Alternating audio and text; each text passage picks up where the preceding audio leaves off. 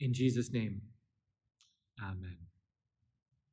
Well, I asked you to think about another question to help prepare us all for worship this morning. And the question this week was, when was the last time you were seriously disappointed? Were you able to think of an example from your life, a time that you got your hopes high, that you had set these unbelievable expectations or had them set for you only to be brought low? Maybe it was a show or a movie someone recommended on Netflix. You were looking to pass your time in quarantine, and your friend said, you got to check this out. You're going to laugh, you're going to cry, and well, you didn't either. Or maybe it was before we all had to shelter in place, and it was some restaurant. Someone said, you got to check it out. It will rock your world. Your taste buds will never be the same. But you actually didn't think it was all that good, and the service was really pretty bad. Or maybe it was a trip that someone recommended you take that just didn't quite live up to your expectations. But what was it for you?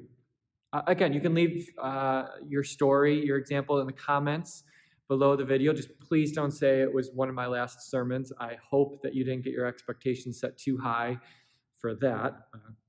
In all seriousness, though, I've felt like I've faced disappointment after disappointment in my life over the last year and a half. See, starting about a year and a half ago, I started to get this nagging upper back pain. And I've tried everything that I can think of. At first, it was just a lot of stretching, some strength exercising, trying to get the muscles right, but none of that worked. Each YouTube video I watched that promised that I would be healed just didn't pan out. I've bought more gadgets than I ever knew existed. Spent way more money than I would like to admit. I've tried cupping, I've tried massaging, I've gone to the doctor, I've visited the chiropractor, I've even waded into the waters of acupuncture. And each time I've tried something new for my back, I thought to myself, this is it. I am finally going to be cured, the pain's going to go away. But each time I've left a little disappointed. Again, maybe you know what that is like. The truth is that I think this Easter season that we are in has the potential to disappoint us. Well, we make a lot of Easter, right? It's a time of high hopes. We put a lot of hype around it. I don't know about you, but we always try to make Easter special in my family. Even this year, we got dressed up, even though we had nowhere to go. My wife made an amazing brunch for us to celebrate with. We got on Zoom and we visited with family, right? We tried to make the day special. Maybe you did too, and rightly so. It is a very special day, but it also has the potential to disappoint. Because I don't know about you, but I am always looking for something from Easter, right? I'm hoping to get something from it. I hope it leaves me with something, like a fresh start on life. I'm looking for this feeling of newness deep down into my soul, or an infusion of fire into my faith. And I don't know if you hoped for that or if you got any of that, but if you did, I'm guessing that a lot of that is gone now. Easter feels like a long time ago, even though it's just 2 weeks past. So here we are, and for many of us, life doesn't feel all that different in light of Easter.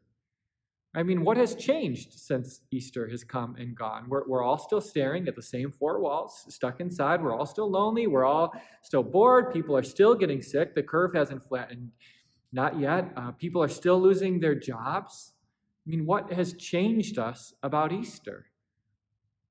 Easter has the potential to leave us severely disappointed. I wonder if the first disciples, Jesus' disciples, were disappointed at all over Easter. Seems to me like maybe they could have been disappointed. I mean, think about their experience right after that very first Easter. What we know is that on multiple occasions, the disciples gathered together in rooms and locked the door because they were afraid. I mean, evidently, Easter for them didn't change them, bringing them this joy and confidence into their life. No, they were scared. They were afraid. I mean, even the women in the story, who are in many ways are like the model of faith, we know from Mark's gospel that they left the tomb that Easter morning amazed, but also afraid. I mean, think about one of Jesus' disciples, Thomas, right? His life is so ordinary, it's so back to normal, that he refuses to believe that Jesus even rose from the dead, right? He's like, I won't believe it until I see him and touch him. Easter, life after Easter, for us, for the disciples, I think it can look very ordinary. It doesn't look like much has changed. And that sameness is what might leave us disappointed. We're looking for change. We're looking for something new. We've got our hopes high. And then a few days, maybe a few weeks later, more disappointment. I wonder if there was any of that going on in our reading for today. Again, it's in the days following the resurrection of Jesus, and Peter and John, two of Jesus' disciples in our reading for today, they find themselves at the temple at the hour of prayer, something they would have done many times before Easter. Evidently, they weren't like kings and rulers now leading the people of Israel. Life was ordinary for them. They were just one of the guys. They were like students without their teacher, though. And they show up at the temple to pray like they had so many times before, and they meet a man who was crippled from birth. So evidently after Easter, people are still getting sick. People are still suffering and still in pain. Easter didn't change that. It's disappointing if you hoped it would have. And then here's this man who's got his hopes high, right? He's come to the temple at the hour of prayer, which is like the perfect time to come if you're looking for a little bit of a change to buy some bread, right? Because you have all these religious people who are looking to fulfill their call to love their neighbor. And so here he is, hopes high that he'll get some money for the day. And he asks for that money from Peter and John, but they don't have any to give. Could have been disappointing for him, couldn't it have? He's going to leave the temple that day empty-handed. And then evidently, Easter hasn't made Peter and John rich because their wallets are empty. Potential here for a lot of disappointment.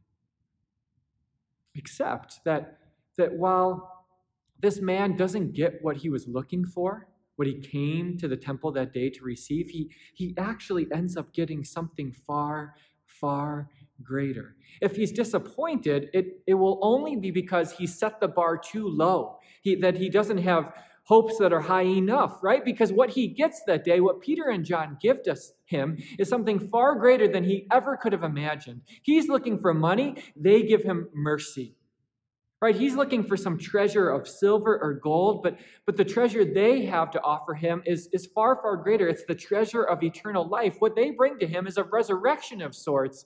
What they give him is healing, a reason to jump and dance and skip and praise his Savior. I mean, this man is healed. He's made whole, something he never would have imagined. There's no reason to be disappointed, only a reason to praise and worship God. That's true of the man, but dear brothers and sisters, I think the same is true of us. Again, our problem is not that we've set our hopes too high, right? But that we haven't set them high enough. If we're disappointed here now, 2 weeks out after Easter, it's only because we've been too short-sighted, because we're looking for some quick fix or some temporary pleasure, or an Easter basket full of goodies. But what God has for us on Easter is far greater. So yes, in many ways, our lives do look the same 2 weeks out after Easter, and they'll continue to look the same 2 weeks out from now. But what God had for you on Easter and what he continues to give you every day of your life are the things, the exact things that you need. Greater things than you ever could have imagined, certainly greater things than you and I ever deserve. What God has for you is mercy. What he has for you is wholeness and compassion and forgiveness and grace. What he has for you is a resurrection of your own, a reason to jump and dance and skip and praise your God. What he has for you is unending love and life everlasting. That's what God brought to you on Easter. That's what continues to be yours today. We don't have a reason to be disappointed, just a reason to praise. The thing about these gifts that God has for us on Easter, though, is that they are not gifts that you can see with your eyes or hold in your hands or grab onto with your fists, right? The gifts of Easter, well, these are gifts of faith. Again, they can't be seen, but they come to us by believing, by trusting. Some of you know that I have a new roommate at home, my wife and I do, that is teaching us about trust, about how to trust, and about a life of faith. This new roommate, of course, is our new daughter. And she's got lots of lessons to teach us at only a little over 2 months old. But one of them is a lesson on trust. You see, she is learning to trust us, right? Slowly, day by day, she's learning to trust us. I'm sure she'll continue to learn that every day. You see, while about 95% of the time she's an amazing, awesome baby, a happy baby, there's like a few moments of each day where we severely let her down, where we do not meet her expectations. And she lets us know, right? She'll cry, she'll scream, she'll do whatever it takes to get our attention, to let us know that she wants to be held or be picked up off of the bed or be given her bottle, whatever it is, right? Very clearly, sometimes we disappoint her, and she wants us to know it. And what's crazy to me is that as her dad, right, and her mom too, like we would do anything for her.